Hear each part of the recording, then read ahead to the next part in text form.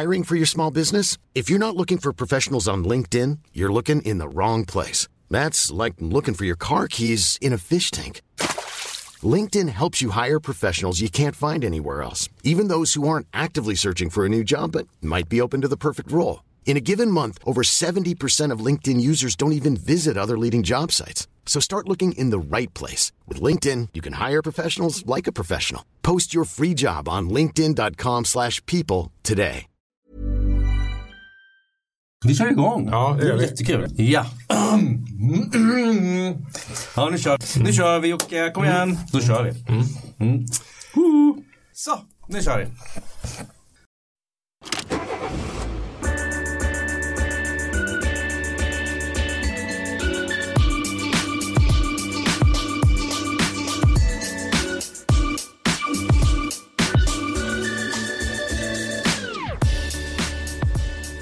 Ja, hjärtligt välkomna till Bilpodden med Automotorsport. Mitt namn är Joakim Dyredander, redaktör på tidningen, och det här är avsnitt nummer 5 redan i första säsongen.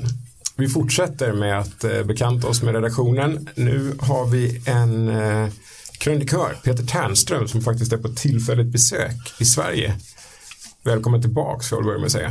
Tack så mycket, Jocke. Tack. Ja. För den som inte vet, var befinner du dig när du inte är i Sverige? Ja, när jag inte är i Sverige så befinner jag mig oftast på resande fot. Så jag har ju bor både i Polen och så under vinterhalvåret brukar jag försöka spendera så mycket tid i Italien som möjligt. Jag har till boende då. Jag har ju en väldigt speciell situation med jobb och så vidare, i och med att jag har ett eventbolag som gör event för folk som äger superbilar. Så jag reser ju väldigt mycket i det jobbet. Och det är allt möjligt, allt från roadtrips och till vi har ju stora racingbanor och så vidare. Så jag är ju borta väldigt mycket. Så jag är mer än hälften av året spenderar jag faktiskt på hotellrum. På resande foton. Och det var jätteroligt i början, men det är inte lika roligt nu. Det viktigaste, pratar du flytande italienska? Nej, det gör jag inte. Och jag har en fantastisk flickvän. Det är anledningen till att jag befinner mig så mycket där. Jag har hittat en fantastisk flickvän. Hon heter Chiara. Hon pratar såklart självklart engelska väldigt bra. Ja. Så att vi pratar engelska med varandra, men jag har fått möjlighet att lära mig en hel del italienska. Jag måste också erkänna att jag har varit lite lat tyvärr. Jag borde ju självklart, när jag befinner mig så mycket där, sitta med en lärobok eller försöka verkligen prata italienska, lära mig, men det har jag faktiskt inte orkat. Verkar tråkigt att sitta med läroboken, det är bara att gå ut på puben. Ja, fast du måste lära lite grundläggande grammatiska regler och så vidare, och det är lite tragglande i början. Men sen i övrigt, när man har liksom grundstommen, så ska det vara hyfsat lätt. Jag har kommit en liten bit på vägen. Hej, jag heter Peter Ternström, jag är krönikör på Automotorsport. Vad heter det? Det vågar inte jag säga. Ja, precis. Ja. Ja, vi tar det nästa gång. Nästa gång ska jag kunna köra, ska jag säga en fullständig mening. Helt flytande. Ja, skulle också då. Men jag skulle definitivt kunna sätta på en restaurang och beställa en middag. Capricciosa. Det kan jag också.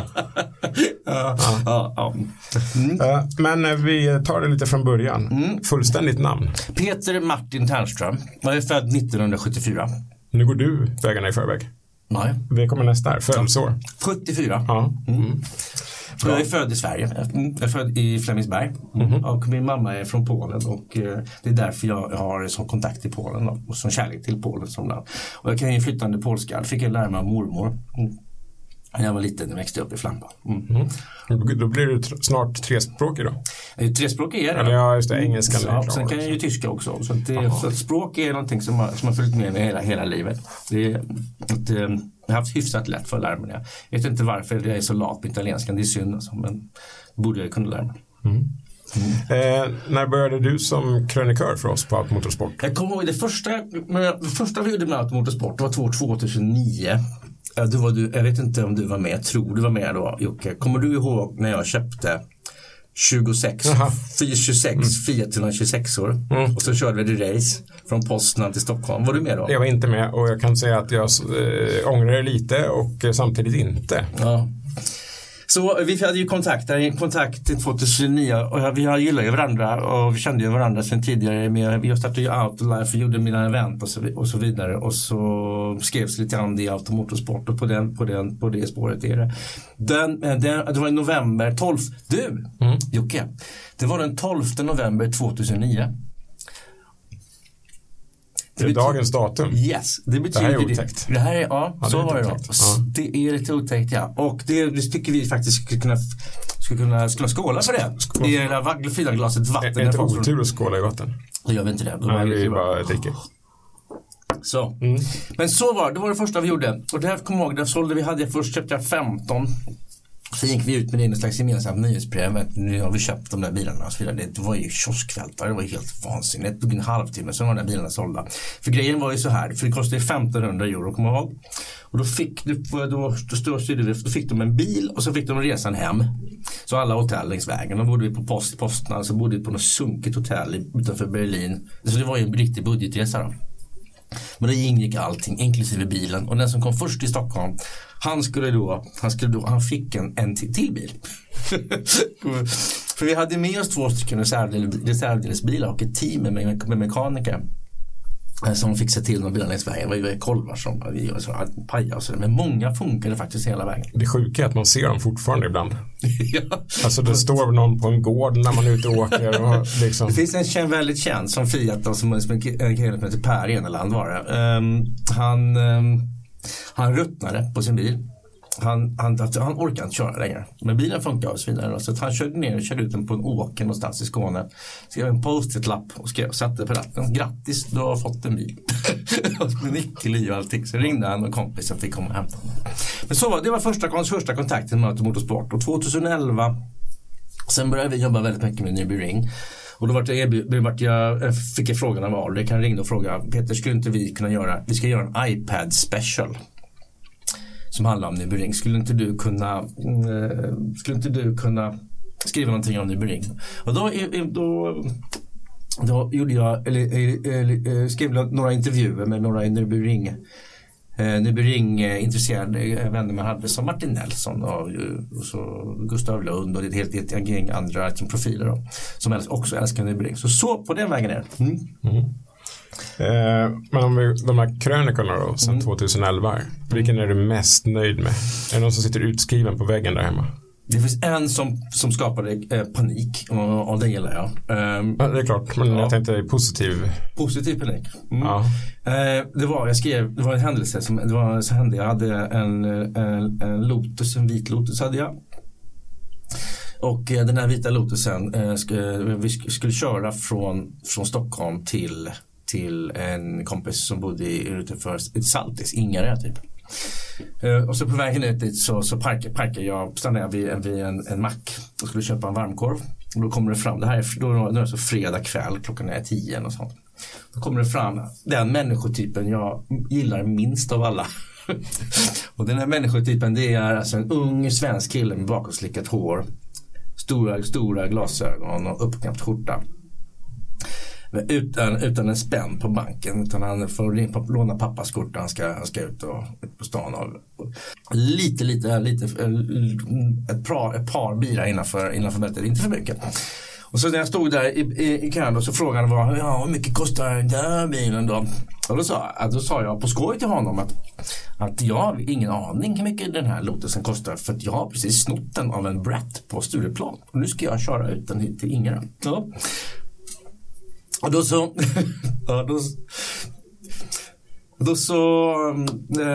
lommade han iväg där tillbaka till sina kompisar. De hade någon stor Saab och slag. Och jag fortsatte tillsammans med en tjejkompis, Samantha hette, och man skulle skjutsa hem henne. Så jag skjutsade hem henne där och släppte av henne på hennes hus. Sen när jag skulle köra tillbaka från hennes hus, när jag nästan var ute på stora vägen igen, då hände någonting ganska stort. 3 stycken polisbilar spärrade vägen. Det sprang ut poliser inte med dragna vapen, men med nästan dragna vapen. När polisen har handen på hölstret sådär. Ja, det kallas något när man håller. Ja. Och så fick inte upp dörren. Man ska göra på ett speciellt sätt på den. Man ska in med fingrarna. Så fick inte upp dörren där. Ner med rutan och ut ur bilen och har nålar på det och 2 händer på taket. Allting då. Och jag undrar vad 17 är det som händer? Det här är ju sjukt. Ja, sen när de visar sig då det här tar ju 10 minuter. Då tar de upp den här helt plötsligt kommer Bratten upp. Ja. Bratten kommer upp där och mer en polis. Och så frågar polisen, hörru, det här var ju liksom, det var ju han har ju inte snott den här bilen, vad fan snackar de? Så berättade han då så med sina kompisar, trott att han hade varit samhällets stöttepelare liksom nummer 1. Ringt polisen och sagt att hörni, det här är en kille som har snott en bil. Ja, som har köpt en varmkorv på Shell. Ja. Och så han åkte åt det hållet så, och så trodde han att han skulle sätta dit mig då. Men det gick inte så bra. Tji fick han. Ja, tji fick han. Och tji fick polisen. Polisen, så räckte jag visade ju regbeviset för polisen. Hörni, kolla här, kolla mitt körkort, så här är regbeviset, där är min bil. Ja, det är ingen snack om det. Men du fick en bra krönika alltså? Jag fick en bra krönika, och det är också en av de krönikor som publiceras på Automotorsport webb som har fått otroligt mycket trafik då. Konstigt, för det är en helt orimlig historia. Det är en helt vansinnig historia, den är sann. De flesta av mina krönikor som skriver är faktiskt baserade på sanning. Baserade på sanningen.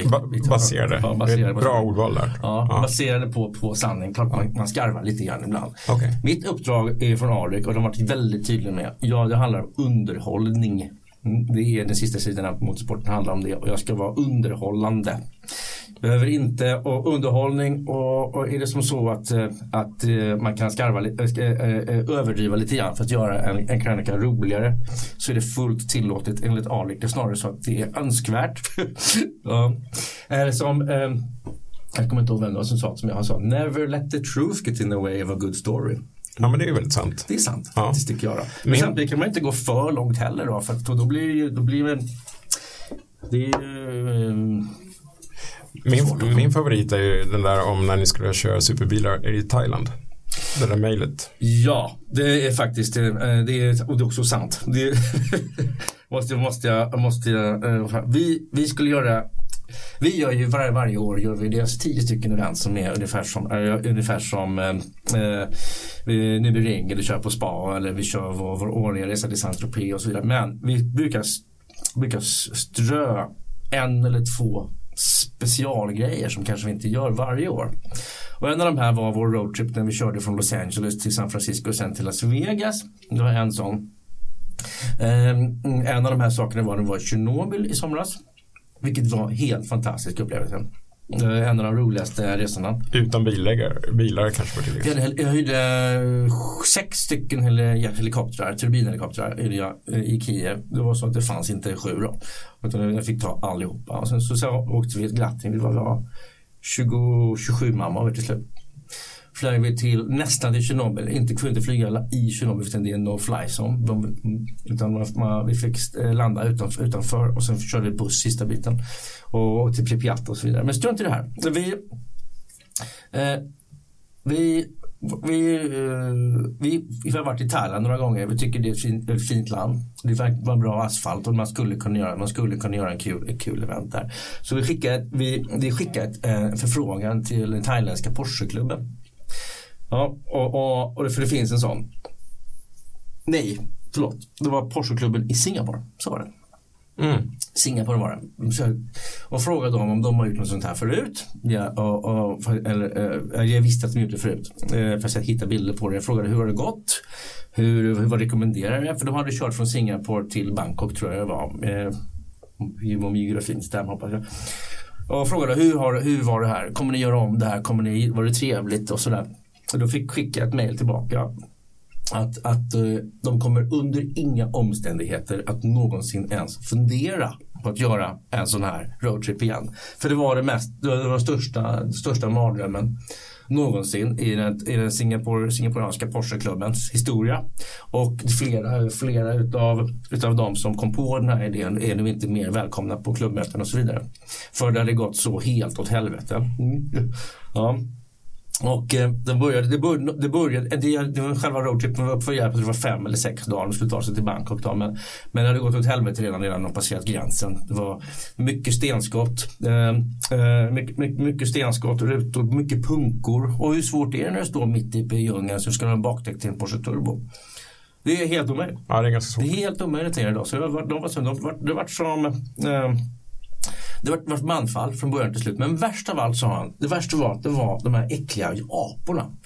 Det finns ingen värre plåga i Thailand, södra Thailand, när du kör genom djungeln med det tusentals och åter tusentals av apor. Och det är apor som dels nu stannar som stjäl, apor som väldigt, väldigt påhittiga och busar med det. Det är lite gulligt då, men de förorsakar väldigt mycket olyckor. Och där är framförallt en olycka som man berättade. Det var en apa då som hade blivit påkörd i så lyckligtvis var en Porsche Cayenne. Så har apan flugit rakt igenom, en sån här liten apa då. Svår kan det vara. Kanske säga att den är max 1 meter, 80 centimeter och sånt. Rakt igenom huvudet då. Och så var det inte en som har tagit med sig en apa till. Man har hållit an 2 apor då. Rakt in då. Så har de fastnat i fläktremmar, fläkt och så vidare. Så det var ju apor.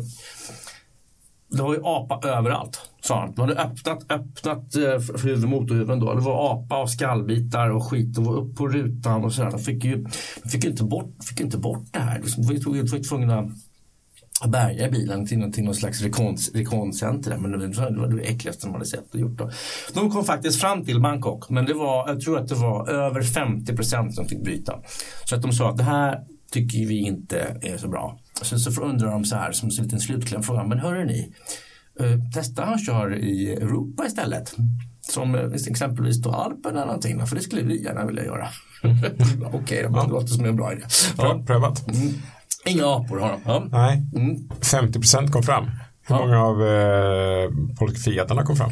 Fiat-resan det var bara 2 eller 3 som bröt. För vi var i hotellrum och sånt som skulle lösas i Stockholm då. Det var 2 eller 3 som inte längre behövde det. Så det var 2 eller 3 väldigt många kom faktiskt fram. Så den resan gick helt enkelt bättre än Porsche genom Thailand? Ja, precis då. Men Porsche Thailand var ju en potentiell katastrof som vi undvek genom att prata med den singaporianska Porsche-klubben. Ja, exakt. Ja. Den hade ju inte gått bra. Nej, det hör vi. Jag tror inte heller det. Ja.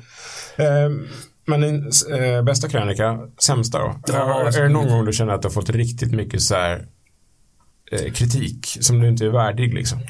Jag har skrivit många dåliga krönikor och man tar ju väldigt mycket social risk när man har ett uppdrag där det handlar om att man ska vara underhållning då. Man blottar sig själv lite grann och skriver lite personliga saker som man kanske inte skulle ha skrivit och så vidare då. Jag har svårt att peka på en specifik krönika som jag tycker det här kanske jag inte skulle ha skrivit då.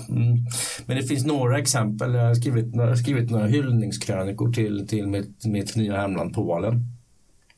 Där folk har tagit det kanske lite jag tror att det var liksom statlig propaganda då. I och med att bilden av Polen som du har i Sverige som serveras dig från SVT och så vidare stämmer inte.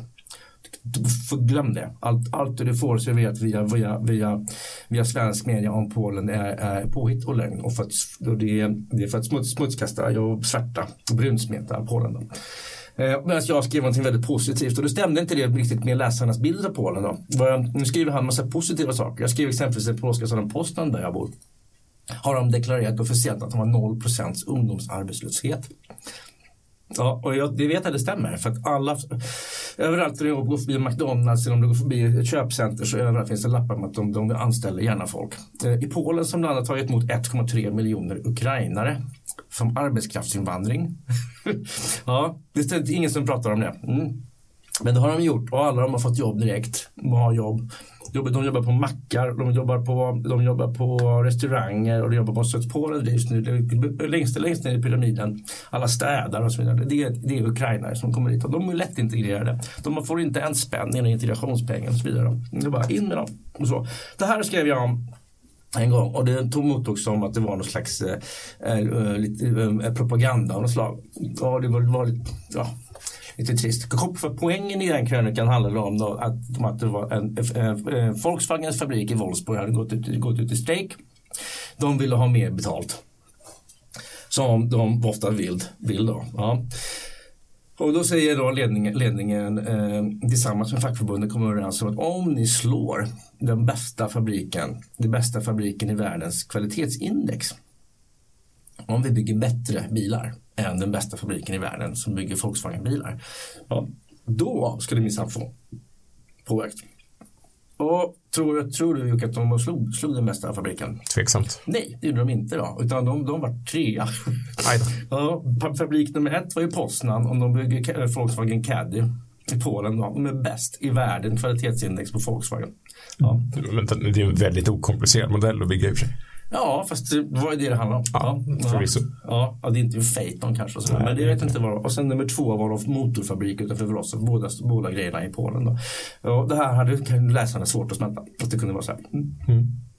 Men känner du dig generellt missförstådd eller tycker du att folk förstår din humor? Jag tror att det är svårsmält ibland. Ja, det tror jag. Jag vet om det. Så men du lever med det? Ja, jag har lärt mig leva med det. Låt oss prata lite bilar istället. Vilken var den första bil du köpte? Den första bilen jag köpte någonsin var en Triumph 307. Den skrev en krönika om för några veckor sedan som brann upp. Den fick jag behålla i 15 minuter. Det är det sämsta bilköpet någonsin. Ja, men det är 15 minuter ganska kort bilägande. Ja. Vad är nuvarande bil privat då? Oj, vi har ju en hel del bilar som vi använder, men jag kan ta några stycken av dem då. Det finns en Lamborghini finns där i parken, det finns en Dodge Viper, det finns än så länge en Geländewagen, det finns en Lotus Super 7, ja, det finns en Lotus Lotus Exige 350 heter de va? Men min favoritbil är en Fiat 126. Jag har ju en Fiat 126p i perfekt skick. Ja, det finns också. Då har jag en av dem är vit. Den har registrerats som ett Peter. P0 Peter. Den står i posten och så har jag en röd som står i Italien. Och de använder jag varje dag. Vet du hur många bilar du har ägt? Nej, jag vet inte. Men det är många. Det är många. Jag har vikt mitt liv åt bilen. Har du någon bil som inte, Fiaten och Geländewagen undantaget då, men har du någon bil som inte är sportbilsmässig? Någonsin köpt en sån som inte är sportbil? Ja, en BMW 320, en grön. Året är 1998 tror jag. Ja. Det är minst sport, ja. Ja, det tror jag. Minst sport, ja. Den var 4 dörrar tror jag. Jag kommer inte ens ihåg vad det var. Men de hade det ett par månader. Annars är det bara sportbilar. Ja, det är väldigt sällan varit 4 dörrar. Jag har inga barn då. Det är ett medvetet livsstrategi, inte skaffa barn. För att kunna hålla det till 2 dörrar? Nej, för att jag vill kunna leva på ett så fritt sätt som möjligt. Jag ser att barn alla får tycka vad de vill och jag tycker att barn kan ha en otroligt negativ impact i ett liv. Jag tycker att alla har rätt att välja själva och så vidare. Men jag tror att ett barn kommer hämma dig. Du kommer tvingas välja bort roliga saker att göra för att du har barn. Men det är klart att du kommer älska ditt barn och så vidare. Men jag vill inte ens göra. Jag vill inte försätta mig i en situation där jag måste ta hänsyn till det. Där du måste välja mellan din Dodge Viper eller Lamborghini. Eller att kunna göra saker då. Det handlar mycket om frihet. Man vill kunna ha maximalt med frihet hela tiden. Det är viktigt. Det har varit en viktig strategi i mitt liv att aldrig kunna binda upp mig på saker och ting. Aldrig ta dyra lån. Aldrig någonsin inga lån. Du ska inte liksom stå i skuld till någon bank och så vidare. Utan minimera sånt och för att försöka inte skaffa sig så många stora ansvarstaganden som ett barn är. Det är ett väldigt stort ansvarstagande. Exakt, ett väldigt stort ansvarstagande. Jag vill inte ha det då. Sen jag var ju då som barn hade jag ju en släng av ADHD. Nej, hade du? Ja, det hade jag faktiskt då. Jag var inte helt, jag vet det på mig då. Jag var inte helt lätt då. Men du sa som barnen då? Ja, jag är ju fortfarande det, men jag har ju lärt mig liksom hantera det. Men jag kunde vara väldigt utåtagerande och väldigt jobbig, tror jag. Och vilket ledde till att man fick åka på koll och sådär på sommarna. Det förstår man nu varför föräldrarna var lite lugna och ro. Så var det. Otroligt aktivt, otroligt mycket energi. Och jag tror att det där går i arv. Jag vill inte utsätta det är därför jag tror det går i arv, absolut. Jag vill inte utsätta mig själv eller för det som jag utsatte mina föräldrar för. För jag vet att det var helt koko. Ja. Och jag vill inte göra det. Utan jag tänkte, då är det bättre. Ja, man står över. Jag tror inte, sen finns det också en annan aspekt utav det här som jag inte tar hänsyn till, men bara det finns en sån aspekt, och det är ju allt det här klimattramset då, som allting med klimat och jorden och överbefolkning och så vidare. Finns det en grej du kan göra för att minska din impact på klimatet, att inte skaffa barn, det är nummer 1. Och det är så här, det är om att inte köra bil är en 10 på en skala, så är att inte skaffa barn 13 miljoner, ungefär det förhållandet de har mellan varandra. Man kan säga att du har klimatkompenserat ditt Jag bilkörande. har, genom att inte skaffat barn, så har jag klimatkompenserat för mig. Ordentligt då. Ja, Men det kanske, men jag är gift, det kanske blir något barn sen, vet jag. Nej, Ja. vi får se. Ja. Vi går vidare med lite korta frågor som de andra på redaktionen också har fått. Kanske inte riktigt lätt för dig att svara på som inte varit med i testlaget, men du har ju haft flera bilar. Så att vi kör ändå. Okej. Så du måste välja en av följande 3 kommande bilmärken. Audi, BMW eller Mercedes? Mercedes. Oj, vad snabbt du svarar. Jag gillar Merca. Aha. Måste det vara en AMG då? Nej, det behöver inte vara. Absolut inte. Men jag gillar Merca. Det är ett starkt varumärke, fantastiska bilar, mycket fin historik. De har varit med ett tag. Sedan 1800-talet. Väldigt länge faktiskt. Sänker vi nivån lite. Seat, Skoda eller Dacia? Skoda tror jag. Skoda? Vill du motivera? Tjeckiskt. Jag gillar allt som är tjeckiskt. Bra, så. Vi hoppar över Atlanten och går till Dodge, Chevrolet eller Cadillac. Jag tror det blir Chevrolet. Jag gillar den här nya C8 de har släppt. Corvetten C8. Den är helt fantastisk. Det är en Chevrolet, det är en Corvette. De har ju separerat varumärken. Jag har dem, okej. Då är det så svårt att säga. Det är svårt att svara på den. Men du kan få säga Chevrolet för att de har tillverkat Corvette. Okej, men då säger jag det. Nu någonting som ligger lite närmare dig om hjärtat. Porsche, Ferrari eller McLaren? Jag tror Ferrari där faktiskt. Jag tror Ferrari. Om jag måste välja då. Jag gillar Porsche väldigt mycket. Jag gillar Ferrari också då. McLaren är lite svår för det finns ju en fin teori som jag tagit del av. Där de har klassificerat, inte bilmärkena, de har klassificerat människotypen som köper ett visst bilmärke. Det här borde du läst kanske, Jocke. Jag bara tänkte så att inte du trampar i något klaver bland dina kunder nu. Ja, men det här är inte mina åsikter. Det här är åsikter som det är rapporter som bilproducenterna själva tar fram. Och det betyder att i Motor Valley med där Lamborghini och Ferrari alla de finns, så det spenderas ju åtskilliga miljarder kronor på produktutveckling. Men också då, en viktig del av det är att ta reda på hur ser våra kunder ut och hur ska vi bete oss för att attrahera mer av kunderna. Så det finns det, de har tagit fram en kundtypsbeskrivning. Och det här är intressant då, McLaren, det beskriver italienarna själva. Jag vet inte hur mycket jag får säga. McLaren. Men vänta nu, är det italienarna som beskriver McLarens kunder? Ja. Det är inte riktigt rättvist. Nej, men det är ett italienskt team utanför Lamborghini och Ferrari, en konsultgrupp som har tagit fram på vetenskapligt sätt har försökt ta fram en personlighetsbeskrivning för hur urtypen av en kund som köper McLaren ser ut. Okej, skjut. Ja. Okej. Den här gruppen då, tycker då att McLarens kunder är Excel spreadsheet heroes.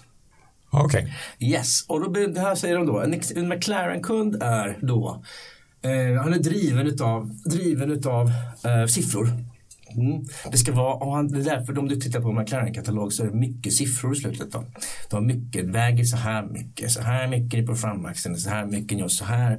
Och då är det viktigt då att bilen är 0,2 sekunder snabbare till 200. Det är viktigt för McLaren att just siffrorna stämmer då. Det är därför också de fokuserar mycket på att synliggöra det här. En McLaren-kund kommer inte köpa en McLaren för att bilen låter bra. Ja, för att han vill vara helt säker på att på pappret så ska bilen vara snabbast. Sen är McLaren framförallt 720 och 675 meter, de lite nyare McLaren har ju blivit väldigt, väldigt bra också. Och folk säger ju att de börjar bli roligare att köra. Men den första generationens MP412C.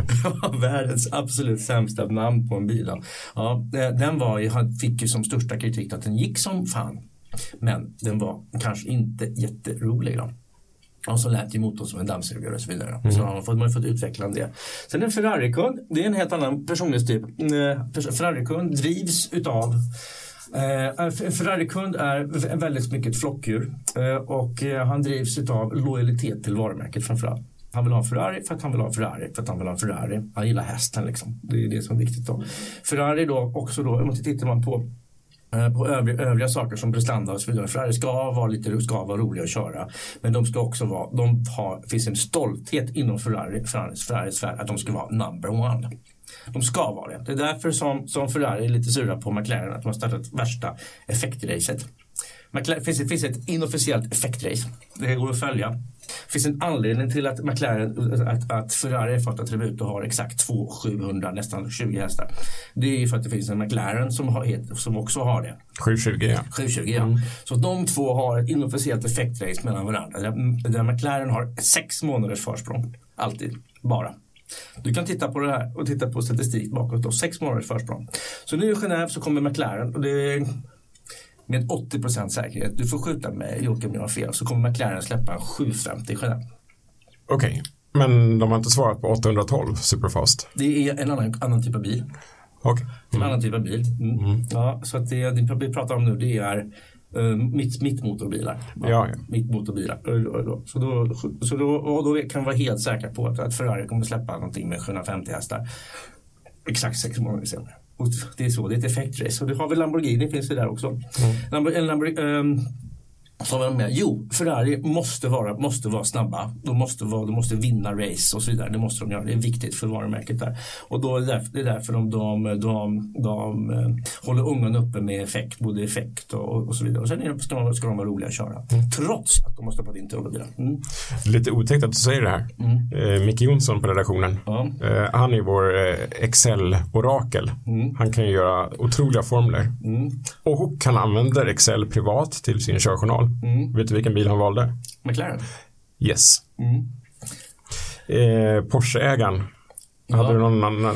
Porsche-ägaren har jag. De här gjorde en analys på en Porsche ur perspektivet italienska lyxbilar, så är Porsche då inte med på kartan. En kund väljer inte mellan en Porsche och en Ferrari. Han byter bort en Porsche och går upp till en Ferrari och en Lambo.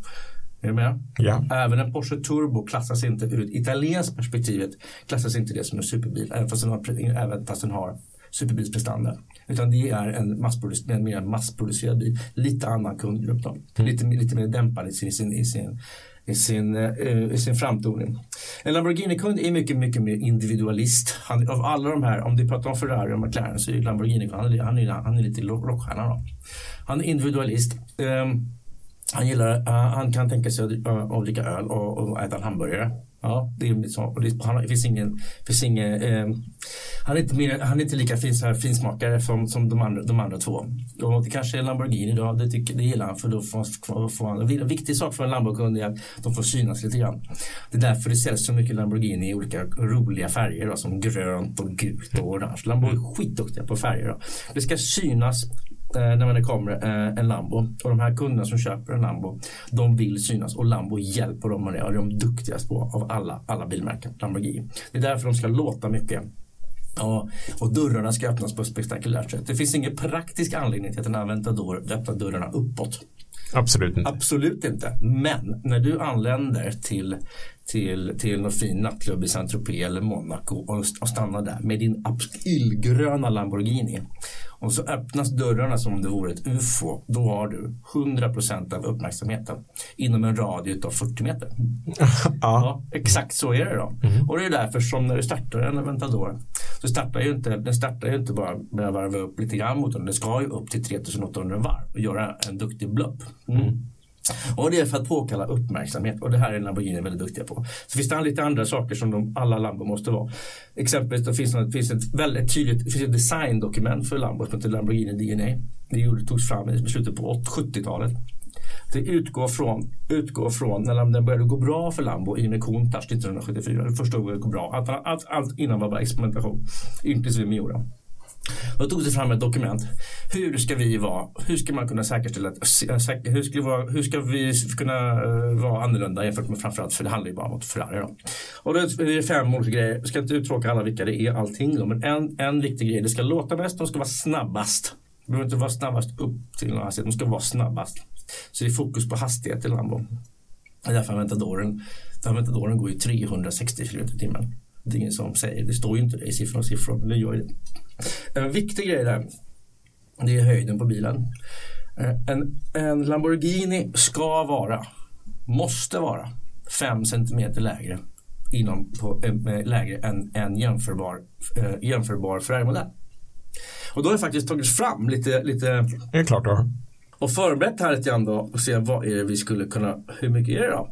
Vi ska titta på då, en Ferrari 430.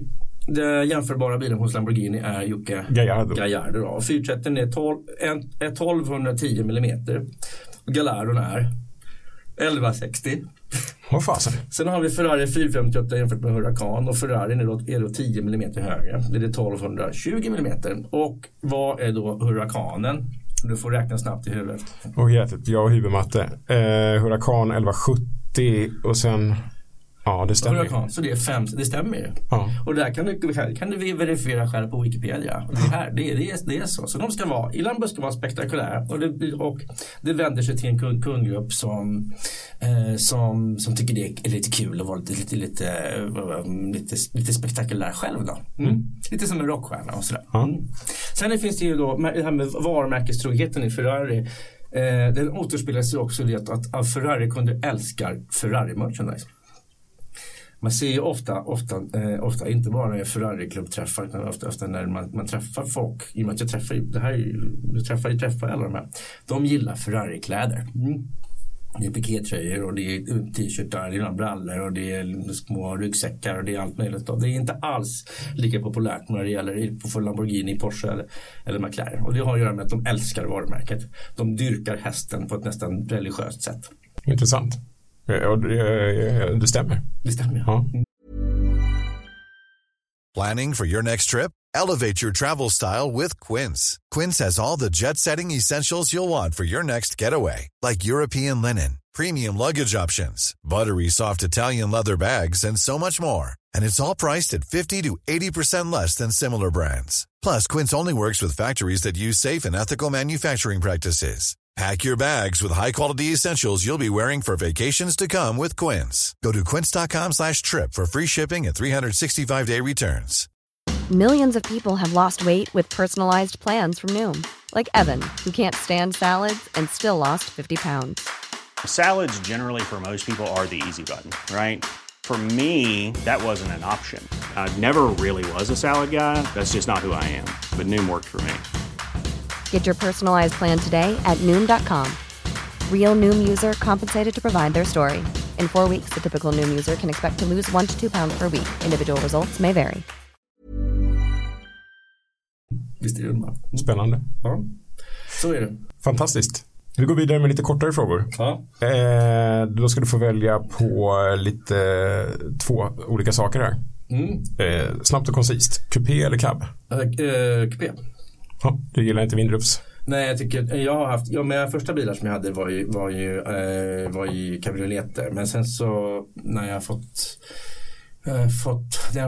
fått tillräckligt mycket vindrufs, så just nu vill jag faktiskt hellre bara ha mer plats för bagage i kupén.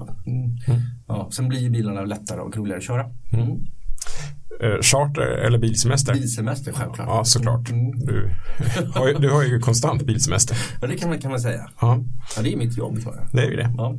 Landsväg eller motorväg? Båda två. Det är svårt att välja där. Ibland när man ska ta så finns ingenting bättre än att köra på nätterna på autobahn. När det är tomt. Man måste ta sig någonstans. Om man ska från Berlin till München, vilket är en fin trip. Och det är fantastiskt. Efter Nürnberg där du har 5 filer i vardera riktningar. Du kan köra över 300 blås om du vill länge. Ja, då är det ju trevligt med en stor motorväg. Så att det är svårt. Det ena utesluter absolut inte det andra. Nej. Ja. Du har ju skrivit en bok för oss, med oss. Boken Gran Turismo, stora boken om Italien. Just det. Den har ägnat 18 månader av mitt liv att skriva. Ja, det verkar jättetråkigt att åka runt på hotell och landsvägar och sådär. Och så James Holm, vår fotograf. James Holm är både er och min fotograf. James Holm är vår hovfotograf. En fantastiskt duktig fotograf.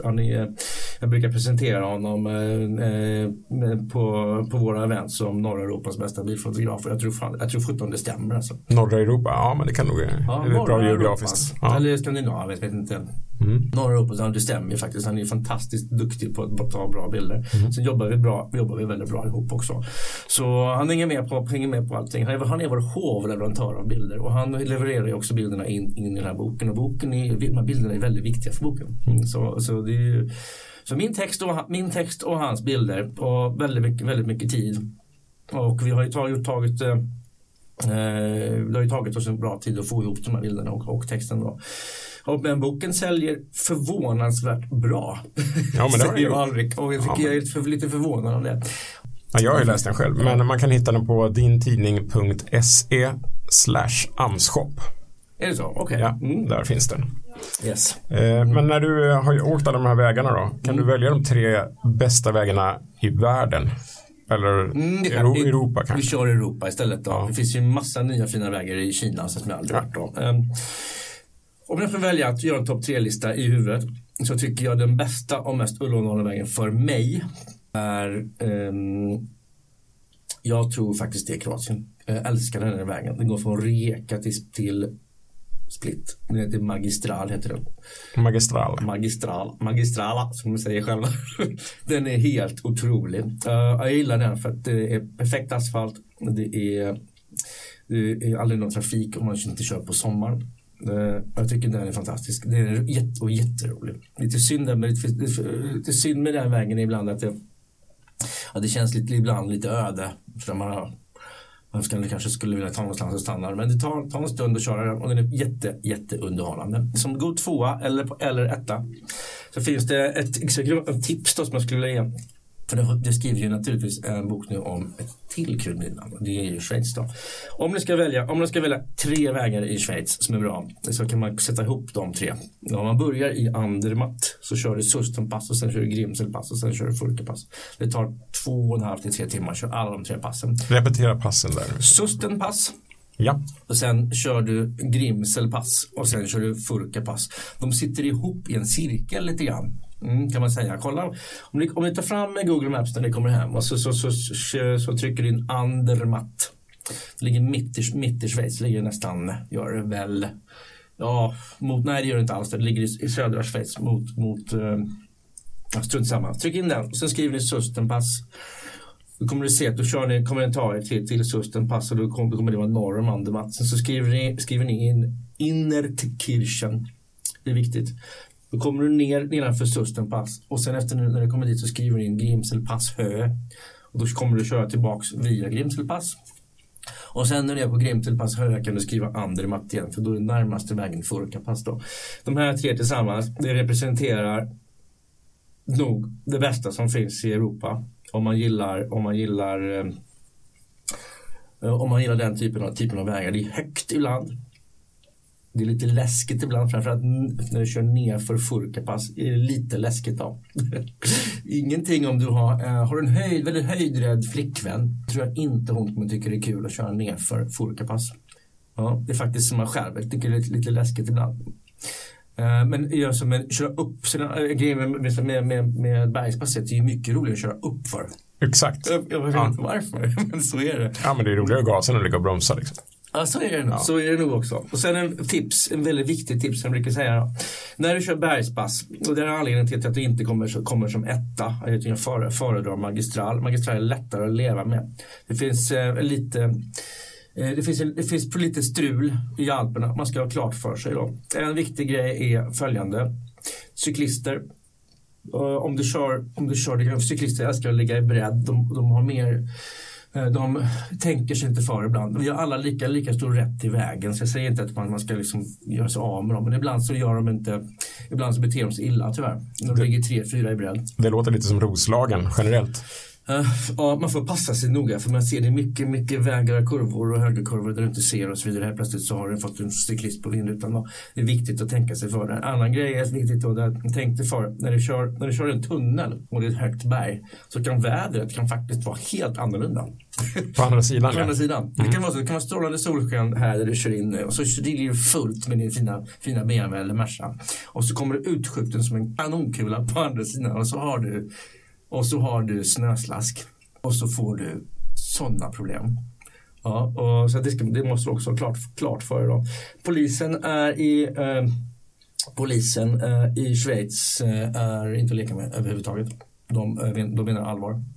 Om du gör bort dig, om du kör för fort och framförallt om du beter dig illa i trafiken, så kan du också åka i finkan 24 timmar. Det gör de ofta.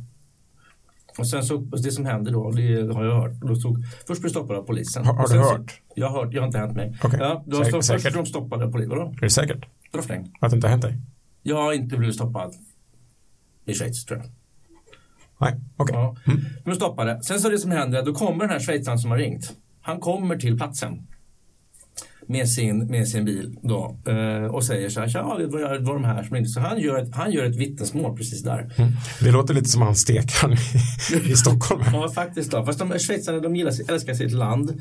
Och jag förstår dem också. Om du lever en rövare på deras bekostnad förbi någon skola i någon alpby, klart som fan du ska lugna ner lite grann. Ja, det är inte bra. Sen om du kör 80 istället för 60 inom bergspass, det går inte att köra snabbare än 80 upp för Furka liksom. Ja. Och så är det, vad kan det vara, är det 60 där, eller kanske är något sånt där. Det är inga problem, det är 20 kilometer det handlar om, och så låter våra bilar lite mer lugnt. Men gör det på ett bra sätt. Du har tänkt lite grann och sådär. Det som händer då är att då kommer han dit och så vittnar han och säger ja, han körde och då blir det problem. Och i det läget då, det svenskarna gör som är så fel då, det är att de försöker värja sig och de försöker köra någon attityd och hit och dit. Då, mina vänner, när den schweiziska polismannen ska bevisa att han är han som är högst i näringskedjan, då har han riktiga verktyg. Om det är så att han pratar med dig och han förstår och du inte omedelbart låter honom förstå att du ångrar för, så finns det överhängande risk för att du kommer få din bil beslagtagen och att du åker i finkan i 24 timmar. Och så får du sitta i 24 timmar och fundera över ditt öde. Och sen får du 1000 euro böter för att åka vidare. Och det här gör de on a regular basis. Ja. Ja, inte aj då, men det är idioterna som får sitta. Ja, de är dumma i huvudet. Så då gör de det. Och så är det. Det är därför inte de kommer som mest. Jag tycker det är lite slappare och lite härligare i Kroatien. Som god trea så gillar jag en liten väg som går faktiskt i Italien då, från La Spezia till Sestri Levante ner till Passo del Bracco. Den är helt fantastisk. Och i Italien så har man allting det som man inte har i Schweiz och i Kroatien. Du har massa restauranger och fik och pizzerior, och så sitter det en del på söndagmorgnar som jag brukar köra där nere, för jag har bott mycket där nere. Så när jag körde där så var det motorcyklister och heja, och så står folk och applåderar när man kör förbi med en bil som låter mycket, och så möter man en annan kul bil, så träffar man någon kompis. Det blir en social gemenskap kring den där vägen som är helt outstanding då. Från La Spezia så ska du trycka in på navigationen, ska du först till Rico del Golfo och sen ska du till Matarana och sen ska du sätta den på Sestri Levante. Då kommer du åka den här vägen. Inte La Spezia till Sestri Levante direkt, för då så kommer du få köra motorväg. Nej då, autostrada vill man ju låta bli. Ja, så är det. Underbart, 3 bästa vägarna i Europa har vi där. På tal om 3 gånger ska vi hissa och dissa också, eller gasa och bromsa. Okej, bromsa. Nu ska jag säga någonting politiskt inkorrekt.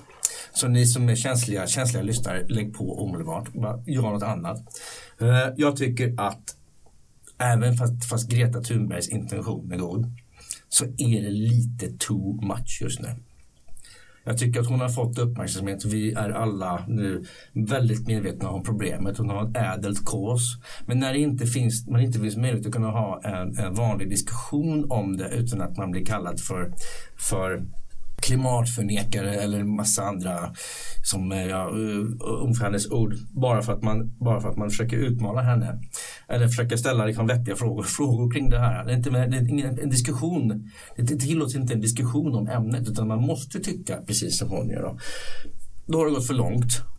Ja, och var man än vänder sig i svensk media, framförallt i svensk media, var man än vänder sig så ser en bild på Greta och något nytt och så vidare. Jag tycker det är dags att titta på frågan lite vuxet och kanske bromsa henne lite grann. Vi bromsar Greta lite grann. Tack. Ska jag ta min bromsa nummer 1 då? Bromsa nummer 1 på Dyredans lista blir Polestar 2. Volvo Polestar. Den heter bara Polestar. Den är nu beställningsbar och går att spesa på nätet och allting. Men den är fortfarande inte ansluten till något laddnätverk, typ Ionity. Och nu ser jag att Peter ser ut som ett frågetecken när vi pratar elbilar här. Men det är en ganska allvarlig grej. Köper man en e-tron idag till exempel, då är den ansluten till Ionity-nätverk om du tar en prenumeration. Polestar är inte klara med det här. Och de har lovat ett laddnätverk, men det finns inte. Var det också så här, Jocke, att bilen är sinnessjukt dyr? Den är skapligt dyr, men inte alltså... Och stora frågan som varför heter den Polestar och inte Volvo? Det är ungefär som att en Cupra heter Cupra och inte Seat och en DS heter DS och inte Citroën. Jag fattar. Och en Acura heter Acura, inte Honda. Det där är marknadsspecifikt. Det är ju USA då. Men ungefär är det som att Corvette heter Corvette och inte Chevrolet Corvette. Ja, okej. Jag tycker det är konstigt. Det ser ut, för man tittar, den är väldigt lik en Volvo. Den är en Volvo. Herregud, det är en Volvo. Den görs av svenskar, för Sverige svensk själ. Men ska heta Polestar och vi ska lära sig kalla den för Polestar. Det är inte riktigt konstigt. Volvo ett jättefint varumärke. Varför inte använda det? Hur tänker kineserna egentligen? Jag vet inte. Det är faktiskt lite luddigt det där. Och ingen latt har ju svarat Alrik någon gång när han frågade. Men jag tycker inte svaret är riktigt konkret ännu. Det hade varit enkelt att lägga in elbilarna i Volvos palett. Kanske en börsintroduktion. Pengar? Det är det funderas på. Okej. Bromsa nummer 2. Bromsa nummer 2. Och nu kommer det någonting också då, kanske lite politiskt inkorrekt, men jag måste skriva det här för det är så viktigt då. Jag måste säga det. Bromsa den svenska avundsjukan. Jante, det är så fruktansvärt. Och jag skrev ju om min kompis David, han heter inte David egentligen, inte Roger heter han egentligen. Som bor i Hongkong, bor han väl i, och han köpte sig en Ferrari Superfast och när han körde så var bilen förstörd i en hagelstorm. Några timmar senare. Det här lades upp på Automotorsports Facebook för 2 dagar sedan. Har du följt kommentarerna, Jocke? Nej, en hatstorm. Det är ingen hatstorm, men det är så här idag. Jag ska inte säga namnet av vem som skriver det då. Det kanske inte hänger ut någon, men ni kommer ju känna igen det alltså. 50% av alla kommentarer är så här: har man råd med en Ferrari för 4 miljoner så har man råd med reparationer, men jag tycker inte synd om honom, haha. Ja, så kommer nästa gubbe under då. Jag har ju många som helst otur, även för ett fitto, jag lider inte med honom, inte ett smack, ha. Det här är så fet bromsa på. Ja, det kan jag hålla med. Det är fruktansvärt att bete sig på det här sättet. Tror ni verkligen då att ni skriver sådana här saker, nedvärderande och lite hatiga saker som är baserat på avundsjuka, att det kommer att bli bättre för dem då? Det tror jag inte. Jag tycker det är dåligt. Jag tycker att man måste försöka vara lite bättre än att skriva sådana saker om. Så det är en stor fet bromsa på den. Hylla framgång och välgång. Det tycker jag. Ja. Det är viktigt för sin egen välmående. Det är tydligt att de här snubbarna inte mår särskilt bra. Det är roligt att vara glad. Ja, faktiskt. Ja. Bromsa nummer 2 på min lista blir... det är ingen nyhet som helst. Det är nuvarande Nissan Leaf. Den ingår nämligen i veckans testtrio här. Tillsammans med uppdaterade Renault Zoe och Hyundai Ioniq.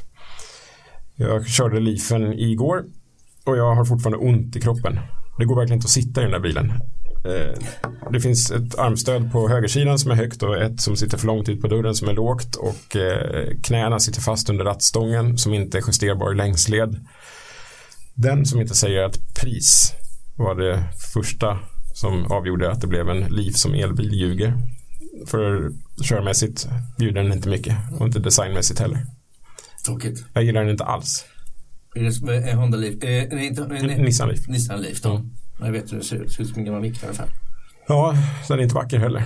Sista bromsa. Och jag vill bromsa alla hybridbilar. Laddhybrider eller alltså hybrid? Allting så det har både elmotor och en bensin. Okej, hela paletten. Allting. Allt det där tror jag är en konstruktion för att du ska då kunna då komma undan lite skatter, så det är skattedrivet. Det har kommit nya, det är för att förmånsbilar ska kunna komma över en visst antal mängd utsläpp och så vidare, så får du mindre förmånsvärde och så vidare. Det är en skattedriven, det är en lösning på ett problem som inte finns, och det är problemet att skapas genom beskattning. Jag tycker hybridbilar i sig är otroligt komplicerade saker. Du ska ha då en bensinmotor som ska samspela tillsammans med en elmotor. Det ska vara en otroligt komplicerad dator för att göra det här. Sen ska du ha elmotorer både fram och bak, kanske på en hjulnav och så vidare. Och sen framförallt ska du ha ett batteripack som väger 1/4 ton för att kunna driva det här. Du har ett tekniskt monster som jag tycker är inte särskilt bra, eller? Funkar oftast inte. Ja. Det vet ju du som måste testa de här bilarna. Ja. Och jag tycker man ska skita i hybrider helt och hållet, och så ska man fokusera på att göra bra full elbilar istället. Bort med bensinmotorn så fort som möjligt, och så kör vi full el. Hybriden, det är ungefär som att när man på ett kort tid, och när det fanns skepp där de hade ångdrift på skeppen, och så hade man ett typ av hybridskepp då, som fanns mellan dem, som var länken mellan att man hade fullriggare med master över Atlanten och länken det och att det var ångdrift på båtarna. Så en liten kort period i världshistorien så fanns det alltså segelfartyg med ångmotorer. Nu är segelfartygen på väg tillbaks, Peter. Ja. Av andra skäl, men jag förstår, det går fram och tillbaks. Men jag kan hålla med dig. Vissa säger att det är entrébiljetten till elbil, laddhybriden alltså. Kanske inte. Kanske. Ja, eller så är det en mischmasch. Jag tycker det är en mischmasch, tekniskt monster. Det inte behövs överhuvudtaget. Vi kör full el så fort som möjligt. Jag förstår. Tredje bromsa på min lista. Vi var inne på det här för ett tag sedan med Micke Jonsson. Att folk köper vinterdäck av dåliga märken. Att man satsar bara på pris och inte prestanda. Det är enkelt att gå in och kolla på prisjakt nu, och så får man upp exempel, tips för dig eller vad du ska välja. Det baseras ju då på vad tidigare kunder har köpt, och där är det i regel bara usla däck. Riktigt dåliga märken med dåliga prestanda. Det är svårt att bromsa då? Då blir det jättesvårt att bromsa och gasa och svänga och allting. Så att jag förstår inte, det är ingen stor kostnad att köpa däck. Eller ja, det är ganska dyrt, men man ska banne mig satsa på kvalitet när man har köpt en dyr och fin bil. Det finns ingenting som förändrar en varvtid på en racingbana så mycket som vilka däck du använder. Och tror du inte att det funkar precis likadant när du ska bromsa på Valhallavägen här i Stockholm? Exakt. Otroligt stor skillnad. Och det kostar så lite. Du har en bil för flera 100 000 kronor, kanske upp mot 1 miljon. Och så ska du spara 2000 spänn på 4 däck. Exakt. För att få en bil som inte kan köra, som inte går att köra. Det är fruktansvärt. Ja, du håller helt och hållet med full broms på den. Ska vi gasa? Vi gasar oss ut ur den här jättepodden. Ja, får jag börja gasa då. Gasa, eldrivna bilar, framförallt superbilar. Hoppa över hybrid, snälla, gå över på el direkt. Yes, det finns en sån fantastisk... Alltså, innan vi sätter igång. Det finns ju många som tycker att men gud, ska vi inte kunna lyssna på via V12 och V8 och så vidare i framtiden. Det kommer vi fortfarande göra, fast i lite mindre utveckling till Det är bilar som man kommer som gamla farbröder kommer ta fram på söndagmorgnar, och så kommer de hitta något dumt med bensin, och så fyller man på den, så lyssnar de, så kör de den längs sin väg. Men i framtiden heter el. Det är du och jag som är den där farbröderna, Peter. Det är du och jag vet. Men det ska bli kul. Det finns en väldigt fin framtid. Det handlar inte om miljö så mycket att... mitt perspektiv handlar inte om massa miljövinster och så vidare. För det är inte säkert att en eldriven bil är mer eller miljövänlig än en bensindriven bil. Inte alls säkert. Det kan faktiskt vara precis tvärtom också. Men framtiden när det gäller körupplevelse är eldriven. 100% säker kan man på det. Och jag tror det är 2030, tror jag, att både Ferrari och Lamborghini och de stora kommer ha elbilar, 100% eldrivna superbilar. Och vi kommer tycka att det där är bra. Det är det som är därför jag vill säga gasa då. Vi kommer tycka att det är häftigt med eldrivna bilar. Vi kommer en annan syn på elbilar, både du och jag. Det är det som är framtiden, det kommer vara coolt. Och eldriven som teknik kommer kunna leda till att du kommer kunna köra mycket, mycket snabbare på racingbanor, och du kommer accelerera. Accelerationen kommer vara helt sjukt bortom. Alltså det är 0-200 på 5 sekunder och sådär. Det kommer vara normen för en eldriven superbil. 5 sekunder? 0 till 200 på 5 sekunder. Ja, jag hörde det. Ja, det tror jag det kommer vara normen. Och man kommer inte mäta till 100 för det doesn't make sense anymore, för det kommer gå så fort. Ja, nice. Där kommer det vara. Och är det som så att vi har då plötsligt då så kommer våra, framförallt kanske inte mina barn men dina barn. Ja, de kommer då tycka att för dem kommer normen för en snabb bil då ska ju självklart vara bilen för dem. Kan vara eldriven för dem. Vi tycker då ska det vara en V12. Tycker vi. Men de förknippar prestanda med eldrift. Det gör inte vi idag. Inte riktigt. Och det kommer vi ändra på. Ja, bra. Jag gasar. Ja. Nummer 1 på min gasarlista är att först måste jag pudla lite. Jag sa i förra podden att Mazda MX-5 inte ska säljas nästa år på grund av att CO2 och de här bonus-malus-grejerna. Det har ju Mazda Sverige förnekat nu. Det jag tror som är lite dolt i det här kan vara att man kommer prishöja bilen för att begränsa försäljningsvolymen för att så sänka sitt CO2-värde. Jag har inget belägg för det, men det föreligger en viss risk. Det jag vill gasa för är att man nu har börjat med sedan några år fabriksrenovering av första generationens Mazda Miata MX-5 i Japan. Du kan alltså lämna in en gammal sliten NA som den heter och få den fabriksrenoverad. Givetvis inte gratis, men att det går. Och nu har man även börjat sälja originaldelar till NA i USA. Alltså nytillverkning av suffletter och allting. Det innebär att klassikern Mazda NA första generationen kommer att fortleva i all evighet som världens bästa sportbil. Det tycker jag är helt fantastiskt. För det är, man måste säga, Mazda Miata, när den kom så ändrade den ju spelplanen helt och hållet. Alltså engelska alternativen var ju så sorgliga. Det var ju så sorgligt och det funkar inte. Och det var Triumph, TR7, det var ju fruktansvärt liksom. Så kom Mazda och släppte en liten tvåsitsig sportbil som alla ville ha och alla köpte. Jag kommer ihåg, jag bodde i Stockholm. Och som funkade också. Som funkar för alltid. Och det roliga att köra och kanske inte så jättemycket hästkraft men fruktansvärt roliga körmaskinerna. Sant. Då ska vi se, Peter Ternström ska få gasa också. Det gasa. Okej, full gas nu då. Kör vi då. Kärnkraft. Jaha. Yes. Jag tycker det är så synd att vi slutade utveckla kärnkraften. Det togs något som jag tycker då kanske lite puckat beslut på 80-talet. Att man inte skulle, eller vet inte där det var, länge sedan i alla fall. Man fick inte forska kring kärnkraft, man fick inte bygga nya kärnkraft. Vi håller på att göra bort oss och göra ett göra bort oss i Sverige med kärnkraften. Och vi ska stänga av reaktorer och så vidare. Jag tycker att det är helt fel väg. Jag tycker vi har en framtid där allting handlar om eldrift. Vi kommer behöva ha mycket, mycket mer el i Sverige.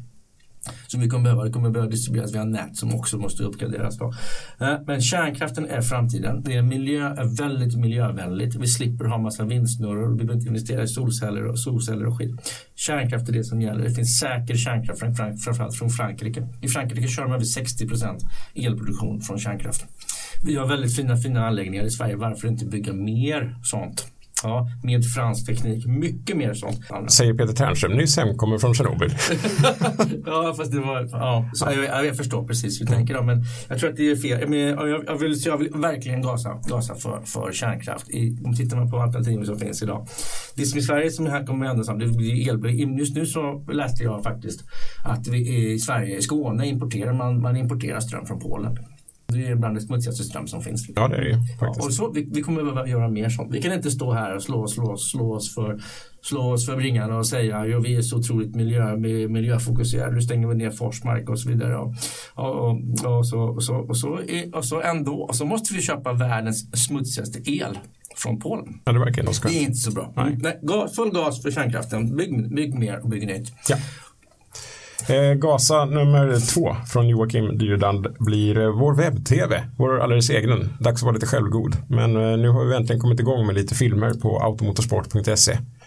Korta recensioner av nya bilmodeller och det här är väl då kapitel 1 i det här. Nu är det en ny satsning på webb-tv. Så in och följ och titta. Och förhoppningsvis njut. Ja.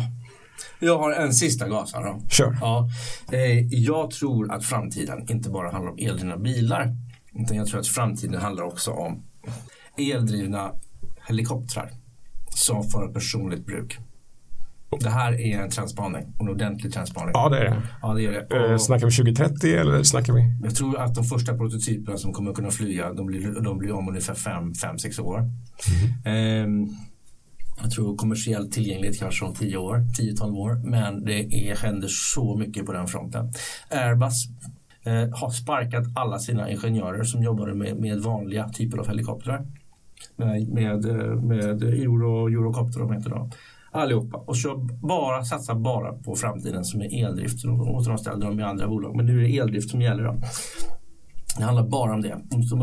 Och det är då uppbyggt som så att du har en vanlig helikopter, men så har du 4 rotorer, en i varje hörn, som sticker ut med en liten arm. Och du sitter där inne. Men flygplanskroppen ser ut, eller helikopterkroppen ser likadan ut då. Men det är bara det att du inte har en stor rotor längst upp och så du har ingen bom bak med en rotor till då. Utan du har 4 stycken minst 4 propellrar. De sticker ut liksom som en kvadrat runt då. Det är framtiden och det kommer vi se mycket, mycket mer av. Det är också en fantastiskt elegant lösning på mycket trafik. Tänkte på om man skulle kunna avlasta vägnätet, framförallt inte Stockholm då. Stockholm står inför en enorm urbanisering. Mycket stor utmaning också med det byggs kringleder och tunnlar och så vidare för bilarnas skull. Det här är ett sätt. Om det här skulle kunna slå igenom med lite taxitjänster och folk kanske flyga själva med en förenklande typ av flygcert och så vidare. Det var flygcert, Peter? Ja, flygcert, ja. Det är min största passionen i mitt liv. Det handlar om flygplan och propeller. Så jag flyger. Jag hade haft eget flygplan förut, men det stod mest och ruttna. Stod i Linköping stod det. Men i och med att jag aldrig var i Sverige så stod det ju bara där. Så nu har jag gått med i flygklubben i Poznan och flygklubben i Toscana. Och där finns det flygplan som jag har flugit in med på som jag hyr helt enkelt. Det är mycket enklare och mycket, mycket billigare då. Men du kommer vara en av de första som köper en elektrisk helikopter? Jag har faktiskt redan byggt den själv i garaget. Okej. Yes. Jag och en kompis som heter Thomas. Vi har startat ett litet företag som heter Jetson AB. Och vi har byggt en fullt fungerande prototyp på en sån här helikopter som är ungefär så som jag har sagt. Så ser den ut då. Den är väldigt enkel då. Det ser ut som en flygande stol lite grann. Jag kan visa att jag har både film och bilder på den. Och det är den har byggt med 4 och det är 8 motorer och sitter fast som ett H ungefär. Så sitter du mitt i H. Då har du en joystick och så en gasspak till vänster. Då. Jag kan lära dig, Jocke, att flyga den där grejen på 5 minuter. Och sen så har vi då, med dagens batterier som vi har i den här kan du flyga 12 minuter, men vi gör inga flygturer längre än 6 minuter. Av säkerhetsskäl. Av säkerhetsskäl. Det har inte varit helt riskfritt, men det känns ungefär, Jocke. Det känns när vi sätter dig där och kör lite gas och den precis lättar och sen när du kör. Det är en dator, det är fly-by-wire. Vi har programmerat en dator som styr åt det och sådär. Men du styr ju med spaken fram och tillbaka och så vidare. Men det är datorn som sist har kontrollen över den. Därför om du släpper allting så står den bara stilla i luften. Jag förstår. Det känns som att flyga en flygande matta. Det är så otroligt rolig upplevelse. Så att alla som vi har stoppat in i den här maskinen, de blir helt hooked. Ja, de kommer tillbaka till oss och vill ha 5 minuter till. Och de tyckte det var en fantastisk upplevelse. Och det är så lätt också. Det är som att köra en Vespa liksom. Ja, fast nu flyger. Ja, nog om det. Jag nämnde nyss vår webb-tv här. Jag tror att vi får återkomma till den elektriska helikoptern i ett framtida webb-tv-inslag helt enkelt. Absolut. Ja. Jättetrevligt att ha dig här, Peter Ternström. Fantastiskt. Därmed avrundar vi podd nummer 5, Bilpodden för automotor och sport. Glöm inte att mejla om du har några lyssnarfrågor. Du når oss på bilpodden@automotorsport.se. Följ oss även på Facebook, Instagram, YouTube och besök vår webbplats automotorsport.se där vi har bra erbjudanden för dig som vill bli premiummedlem och ha digital prenumeration. Jag som tackar för mig heter Joakim Dyredand och dagens gäst Peter Ternström. Tack så mycket. Planning for your next trip? Elevate your travel style with Quince. Quince has all the jet-setting essentials you'll want for your next getaway, like European linen, premium luggage options, buttery soft Italian leather bags, and so much more. And it's all priced at 50 to 80% less than similar brands. Plus, Quince only works with factories that use safe and ethical manufacturing practices. Pack your bags with high-quality essentials you'll be wearing for vacations to come with Quince. Go to quince.com/trip for free shipping and 365-day returns.